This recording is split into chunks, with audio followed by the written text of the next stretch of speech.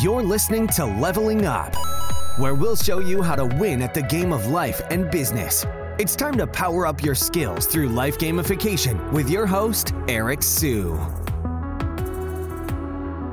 All right, everyone. Really excited to bring you Jay Baer today, who is the founder of Convince and Convert. He also runs Convince and Convert Media. And God, I mean, there's a lot that he does. I mean, you know, his Convince and Convert itself, it's a digital marketing customer experience advisory firm that helps brands like United Nations, 3M, Oracle, Cisco, Nike, and more. Convince and Convert Media, they've got a ton of resources out there. If you really want to learn how to get better at marketing, education, and resource hub that you can check out. He's started 5 multi-million-dollar companies from scratch, has 26 years of marketing and a customer experience expertise. And he's one of the fewer than 200 living members of the Professional Speakers Hall of Fame. He's got 3 podcasts, Social Pros podcast, Talk Triggers podcast, Marketing Marvels podcast. He's got a new one that we're going to talk about a little as well. And he's got 6 New York Times bestselling books. And we've just got a lot of stuff going on. I'm really excited to talk to him today. We're going to go rapid fire. So Jay, first and foremost, how are you? Welcome to the show. Eric, thanks so much. Great to talk to you. I really appreciate it. I'm doing fantastic. How are you doing? I am doing well. Thanks for asking. So yeah, I guess, you know, is there anything I missed in the introduction? Could you give us kind of a brief Jay Baer story? Yeah, I'll tell you. Here's a story I sometimes tell on stage. So I have been in digital since digital was invented. I started in digital marketing in 1993. I began in politics, got out of politics, got into digital accidentally. I was working as a spokesperson for the state government, and my friends started the very first internet company in Arizona in 1993. We were having beers, and they said, "Hey, this internet company that we started is starting to get a little bit bigger, and we don't know anything about marketing." And I said, "Well, that's fine, because when you say internet company, I don't really know what that means."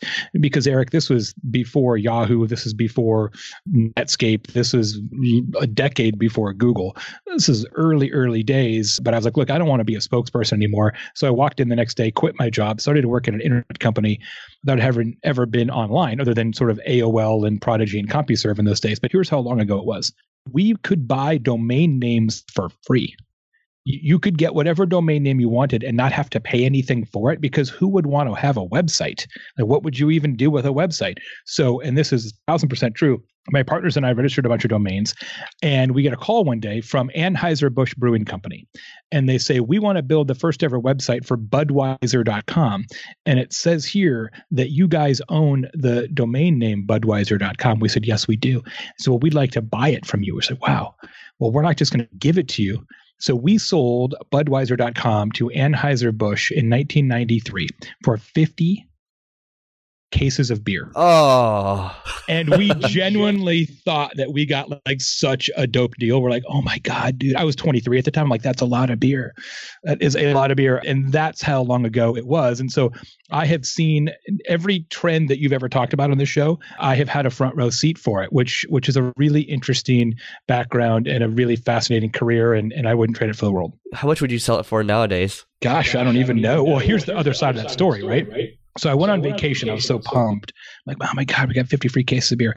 Went on vacation. While I was gone, my partner registered some other domains without me. So I wasn't on the registration paperwork. One of those was beer.com. And he sold it like 2 years later for $5.1 million to Molson Brewing. And, wow. And so he rode off into the sunset with his money. And I'm still out here writing books every 2 years. So there you go. There That's you go. awesome. Well, yeah, you have Convince and Convert Media. Can you tell us how the machine works, so to speak? And then we'll talk about kind of what you're doing nowadays to change things up a little bit. Yeah. So Convince and Convert Consulting is our boutique strategy firm. We do content strategy, social strategy, digital strategy, and customer experience strategy for many of the world's most iconic brands. There's just 15 of us, which is how we want it. We want to be like a very small and fun McKinsey. We just kind of come in, solve big problems, and get out. You know, we don't want to be an agency. We don't want to be doing people's work day to day. We're not set up to do that. We're a strategic company, not an execution company. Convince and Convert Media is our network of, as you mentioned in the open, podcasts, our website, our emails, our webinar series, our research series. We're doing like 6 big pieces of original research every year now. And we have a lot of sponsors of that work, mostly SaaS companies who are trying to reach marketers. We have a very, very large list and a large community of digital marketers who follow our work, just like your work. And so we connect software companies to hopefully their future customers. And then I spend a lot of my time, of course, giving presentation and writing books and doing that side of the business, which of course generates leads for the consulting and the media operation as well. Got it. That's awesome. And how do you guys make money? Because you guys have so many different things going on. Yeah. So on the consulting side, it's pretty standard. It's strategic project deliverables, right? So somebody writes us a check to solve their strategy problem. On the media side, it's mostly annual deals, which would be a sponsorship, which might include sponsoring one of my podcasts, plus 2 webinars, plus 3 emails that we'll send to our list on their behalf. So it's usually a combination of pieces that roll into an annual kind of sponsor fee. And then on the speaking side, of course, people pay me to give speeches, and the book business is pretty similar. Got it. Okay. And so what kind of numbers can you share around the businesses combined today? Anything would be helpful because, people in this audience love numbers. Yeah, so we've been on the Inc. list multiple times. We have sort of flattened out the growth curve on purpose because our company's all virtual. We've been virtual since the very first day. We've never had an office. Everybody works from home, which has a ton of advantages, but it does have some scaling disadvantages. And so I purposely tapped the brakes on growth a couple of years ago and said, this is about the size company that I'm comfortable running in this structure without adding a bunch of management layers because we really don't have any. So all in different divisions, we'll do 4 something this year, which is a pretty good run rate for a small company that doesn't really have any overhead. Got it. And so you're purposely trying to you're trying to maintain it because you're like, okay, there's no reason to try to build it to 20, 40 million because there might be more headaches at different levels, correct? Oh, yeah. I mean, I've done this before. Like this is I think you mentioned the output. This is like the 5th professional services firm I've started. So I've seen this movie before. You go through growth periods. And then as a professional services firm, especially a marketing services firm, it's pretty labor intensive. And so to get to the next level of growth, you have to add a layer of management, which then increases costs and decreases profit until you can blow through the next layer, right? So people think that growing a professional services firm is like a ladder, but it's not. It's growth and then a plateau, and then growth and then a plateau. And those numbers are typically 25 people, your profit's going to drop, 50 people, your profit's going to drop, 150 people, your profit's going to drop. It's pretty well established. And having done all of that before, I didn't build this one to sell it. I built this one to have a lifestyle business because I decided 5 years ago, Eric, that me personally, not for the corporation, but me as an individual human being, I want to be a professional speaker that owns one of the world's best consulting firms, not a consultant who gives an occasional speech. Got it. The thing that of all the things that I do, the thing I like best is getting on a stage with a microphone and making people walk out of that room and change their life. That's the part that I find the most personally gratifying. So I reoriented the business to allow me to do that. But the byproduct of that is I no longer have a business that can scale or be sold, and I'm totally okay with that. Yeah, and I think what you've done is amazing because you not only do you have the services firm, you're going out there, you're speaking, you're getting paid for it, but you not only have you have 3 podcasts, 4 podcasts now, I guess, and then 6 books. So can you maybe speak to the method behind the madness? I mean, you guys do original research. Looks like you guys are pumping out a ton of blog content as well. So what can you share? How does that operation work, and what do you get from that operation? Yeah, I mean, look, it's some of it's illinear. I wrote a book a few years ago called Utility, Utility, which is perhaps my best known work in that space, which is all about the premise that helping beats selling. That if you just take everything you know and give it away one bite at a time, that some of the people who consume those information hors d'oeuvres will end up paying for knowledge meals. It's the same reason that you have a podcast, right? That some people who listen are going to be monetizable. It sucks to make it sound that transactional, but some percentage of the people you reach with your content are going to either directly or indirectly pay you. And the problem is most people don't have the patience to do that, and they don't want to give it away. They're like, well, this is my secret sauce. I don't want to give away my secret sauce on a podcast. I don't want to give away my secret sauce in a blog post. It's like, well, look, man, a list of ingredients doesn't make somebody a chef. And if you have a prospective client who's like, yeah, I could hire Eric and his team, or I could just read a bunch of blog posts and do it myself. Let me tell you, I've been doing this a long time. That's not a client you want anyway. So go ahead and let them DIY it. And the people who are the right fits for you will find you and they'll pay you. But look, it's got to be a long-term play. So our strategy is we envelop people with great information, and some of those people will pay us. Love it.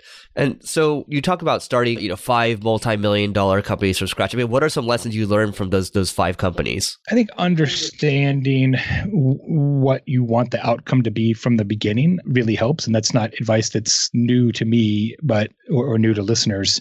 But it really does help to say, this is a business I want to sell. This is a business I want to keep.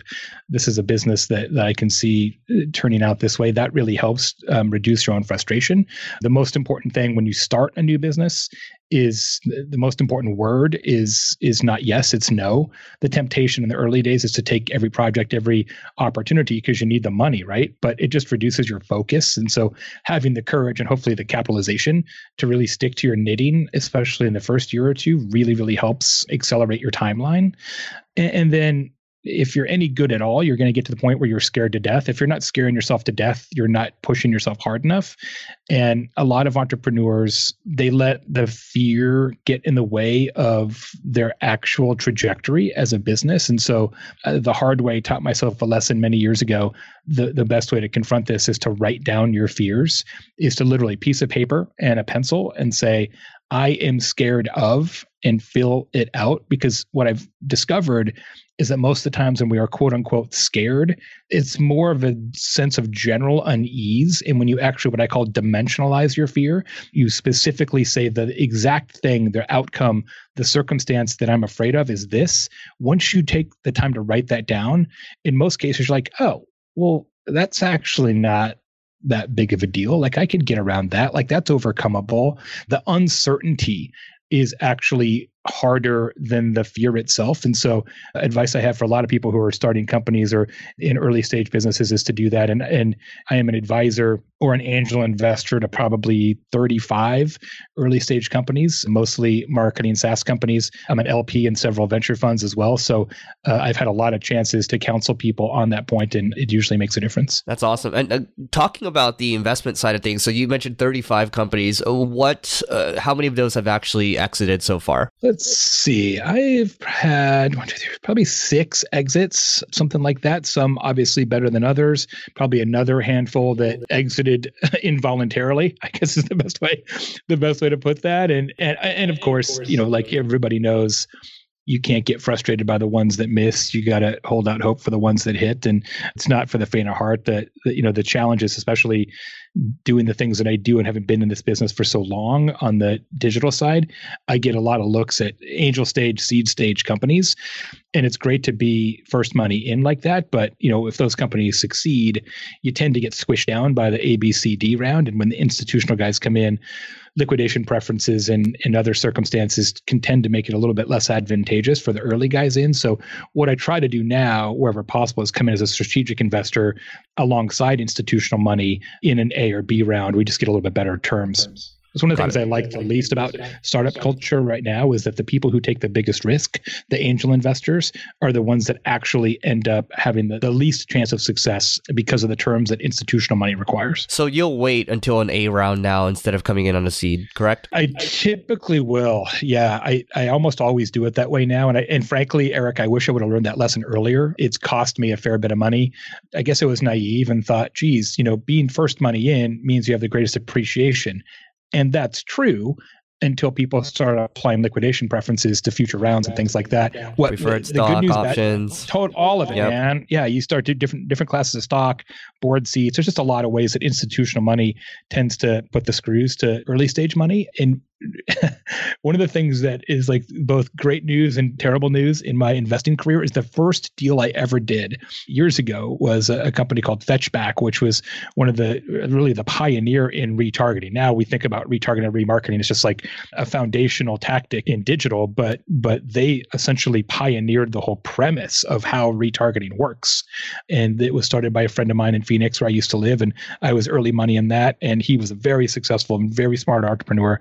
And he turned that company in like 3 or 4 years at a very significant multiple, right? And that was my first deal ever. And I was like, oh my God, angel investing is the easiest way to make money in the history of money, right? And then of course it's never gone as well as that. 34 more deals later, it's never gone as easy as the first one did. And it's great to have a success in your first one, but it certainly gives you some unrealistic expectations of what's going to happen thereafter. Can you share any numbers around that first one with Fetchback? Yeah, I think we ended up, we 13x'd our return on that, which is pretty great in 4 years. Wow. And I'm assuming you came in angel, you put in maybe like 25 grand or something? Yeah, I think it was a little more than that because I just sold another company before that. I think I was in for 50 or something like that. Okay. So yeah, it worked out pretty well. Cool. So like, I don't know, let's call it 650 grand. Pretty good. Yeah. So yeah, it's pre-tax, something like that. Yeah, 650 pre-tax. Yeah, it was pretty great. Yep. Cool. Yeah, I do want to talk about, before we move into the new content that you have, the new podcast, the new books, you did talk about moving from an inbound model to account-based model. Mm-hmm. And my take on it is this: you probably get a ton of traffic come to your site, maybe over 100,000, 200,000 visits a month. Yeah. You're speaking all the time. You have a good email list. Your podcast get a good amount of downloads too. So why think about moving from inbound, which is what you're known for, to account-based? Yeah, a couple of reasons. One, yeah, all those things are true. We get a couple 100,000 people a month on the site, and books and emails and speaking and all that. But because we're a boutique consultancy, right, that really only works with big companies for a fairly expensive strategic planning fee, a really, really small percentage of the people who will come to the site or even listen to my podcast, Social Pros, are potential clients. And so that sort of funnel gets really, really narrow. And also, we've discovered that there are particular industries that we are not only better at, but have more experience in, and that we like working with more. So we're trying to lean into that. So the industry that we're really working on right now as we have this conversation is higher ed. So we currently have 6 university clients, and we're going after a whole bunch more. So we've launched a pretty significant ABM program just for higher ed with an emphasis on alumni associations.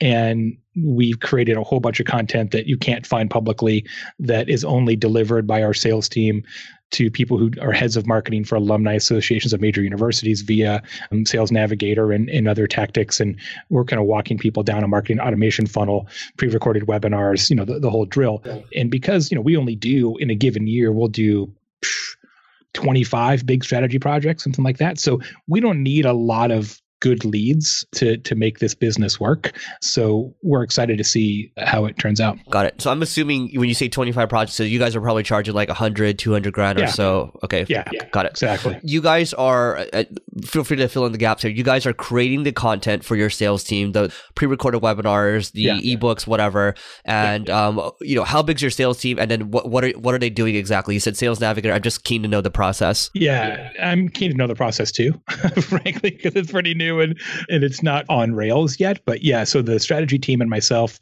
and our COO create the content, get it executed. We have 2 early stage pieces, right? So we've got 2 different ebooks that we wrote on. One's about social media, one's about content marketing for alumni associations. We did a whole bunch of work in Sales Navigator to identify the right people in each of those target accounts. So I think we have 75 universities on the target accounts list that are big enough, that have a big enough alumni association to really be able to use the kind of horsepower that Convince and Convert has at our disposal. If you're a really small university with 2,500 students, just the economics for them don't work out. So, we're looking at Kansas State, not the university of something really small. So I think we've got 75 universities on the list. We have probably 200 target individuals that are somehow in marketing for the alumni associations or the foundations of those 75 universities. We have one person on the sales team who's in charge of the first 2 touches. So he actually goes into LinkedIn, sends LinkedIn in-mail, regular email, sometimes calls, sometimes other touches to those people. We're actually getting ready to start a direct mail top funnel campaign as well using Sendoso, where we'll take some of these thought leadership pieces that we've created, and right now they're of course PDFs, but turn them into printed pieces and actually direct mail them as first stage touches. And then in those early stage pieces, we ask people, hey, for more information, tune into this webinar. You can watch it on demand. Once they go to the webinar landing page, that's where we actually gate it. So then we get their information in our marketing automation system. We use SharpSpring, which is really teed up for agencies. That's kind of what SharpSpring does. And then we start to lead score them and continue to nurture them with a series of emails, personal touches, other content pieces that we've created for higher ed. And if the lead score gets high enough, then we start to set up a meeting and close a deal. Got it. So you guys are basically, it's like, okay, you arm your sales team with content first, and then they reach out saying, hey, look, I think you might find this helpful. We put together this deep research on higher ed, like, trends or whatever. And then, you kind of just drive them down this content funnel and then eventually get them in on your list and then lead score them and then try to get them on a meeting, correct? Yep. You got it. Cool. Yeah. All right. So I think that's great. I think it's good to diversify for sure. And then this is why you're diversifying into your new book. So why a new book and what is the new book? Yeah, the new book is still TBD, but we think it's going to be called Coveted Content Experience or Customer Experience, Coveted Customer Experience. This idea that people are doing customer experience all wrong, that customer experience doesn't actually exist. It's just sort of a nickname for dozens or hundreds of individual interactions and inflection points you have with your customers. And so it's a very counterintuitive, but I think very accurate and practical look at how customer experience really works and how you can continue to exceed the ever increasing expectations of your customers. The one thing that's true of every business in the world, including yours, Eric, and mine, and everybody listening, is that your customers expect more of you this year than they did of last year, and they will expect more of you again next year. And very few companies are prepared to continue to deliver a better customer experience to meet or exceed the increases in customer expectations. So for me, I don't know if you know this, but all of my books start with a speech. So I'm getting ready to debut the new speech, which is Coveted Customer Experience, in January. I'll go give that speech around the world 40 times, 50 times, 60 times. And once I feel like it's in good shape, then I'll turn it into a book. Nice. Cool. Good deal. And so you're basically testing if your book is going to work with your speech, correct? Every time I've done it every single way that way, because then you can test the stories, you can test the narrative flow, you can test the takeaways. It was actually easier, just as a funny aside, back when people used to live tweet conferences, like, religiously, you'd have 500 people in a room and 350 of them would be live tweeting. It was even a better tactic because then you can just see what people tweeted. You're like, okay, what should be the headline of that chapter? Oh, the thing that people tweeted, right? It was like a living focus group. A little harder now because people don't tend to live tweet the same way, but I swear by the take your book concepts and your narrative, test it on stage, and then turn it into a book instead of the other way around. Got it. And roughly, just give a range here. You don't need to be exact, but how much does Jay Baer get paid to speak now? Yeah, my regular rate's $25,000, which is pretty typical for somebody who does what I do. Got it. So if someone wants to get to that level, what do they need to do to say, okay, I want to get paid $25,000 to speak? Yeah, you got to give a lot of speeches for nothing, and then a lot more for 5, and a lot more than that for 10, and a lot more than that for 15. I've been doing this. I've done 750 speeches at least, so it takes a while, and you have to have a good story to tell, right? There's a lot of speakers, and there's more all the time. So A, you've got to be good at it, like generally good at it. B, you have to make it about the audience, not about you, and C, it helps to really understand the business of speaking, because success in speaking isn't necessarily about being the best speaker, just like success in selling books isn't about necessarily writing the best book. So the speaking industry and how meeting planners work and speakers bureaus work and all that stuff is kind of its own weird subculture. And it really does pay to understand how all that works. But the best advice is have a great speech that gives the audience something to do that will change their life or their business, and go give that speech as many times as you can until it's great. There's no shortcut, although I do have a brand new podcast that I just launched 3 weeks ago called Standing Ovation, which really will help people along that journey. Standing Ovation is a show where each episode I interview a truly spectacular professional speaker. And Eric, we listen to at the beginning of the show that speaker's signature story, the story that they're known for, and we'll listen to 4, 5, 6 minutes of that story. And then we spend the rest of the time, I interview that speaker and say, well, okay, is that story true? How did it happen? When did you put it into the speech? How have you changed it over time? So it's a deep dive every single week on truly the art and the mechanics of professional speaking and professional storytelling. And a lot of people who are either aspiring speakers or are already successful speakers love the show, and they're getting so much knowledge. And I'll tell you this, I've recorded 20 episodes, only released 5 so far. And I personally am a demonstrably better speaker than I was when I started recording the podcast, because I personally learned learn something in every episode. Wow, I'm definitely going to be adding that. I can't believe that is free. As a speaker, I'm definitely going to check that one out. So, Jay, working towards wrapping up here, 2 questions from my side. What is one must-read book you'd recommend to the audience that is not yours? I am a huge fan of the book Procrastinate on Purpose by my good friend Rory Vaden. Rory runs the Brand Builders Group, which is the finest company on personal branding and acceleration in the world. Procrastinate on Purpose is his book on time management and productivity. It's a totally different take on productivity and time management. It's not the usual, make a to-do list. It's really, really great. And I swear by it. I tell everybody about it. And how about one tool that's added a lot of value to your life in the last year? So it could be like a Peloton bike. It could be like an app. I would say Mixmax. I use Mixmax a ton for email. I find it to be particularly great software. It allows you to do all your meeting scheduling in the email and add multimedia to your email, track opens, track clicks. It's great for salespeople. And it's the type of software that I wish all software was. Like the button is where you want the button to be. The button is labeled what you think it should be. You're just, you don't have to spend a bunch of time like, I wonder how you do that. It's just really beautifully made software that saves me a tremendous amount of time. Big fan, Mixmax. Love it. Yeah, I use Mixmax all the time. And actually, one final question. What is one company or CEO or that you're following right now? Terminus. Terminus is a very big ABM software company. You may be familiar with them. I'm an investor in Terminus, and Tim Kopp, K-O-P-P, who was formerly the chief marketing officer of ExactTarget before they were bought by Salesforce, recently moved into the CEO role at Terminus as well. He and I are good friends and old colleagues, and I'm really excited to see what they're going to do. As he mentioned this week in the press release, he believes that ABM is the new marketing automation, and I completely agree with him. And so I think we're in for a wild ride. That's awesome. Well, Jay, thanks so much for doing this. What is the best way for people to find you online? 2 places. convinceandconvert.com is our main site, as you mentioned. Literally thousands of articles for entrepreneurs, business owners, and marketers. Also contains all of our podcasts, convinceandconvert.com. And my personal site for speaking, the Stand Innovation Show, and things along those lines is jaybaer.com, jaybaer.com. All right, Jay, thanks so much for doing this. Eric, I appreciate you. Take care. You may have completed this level, but many more bosses await. If you're looking to level up in marketing or business, just go to singlegrain.com/leveling-up to get access to our individual and team training programs. That's singlegrain.com/leveling-up.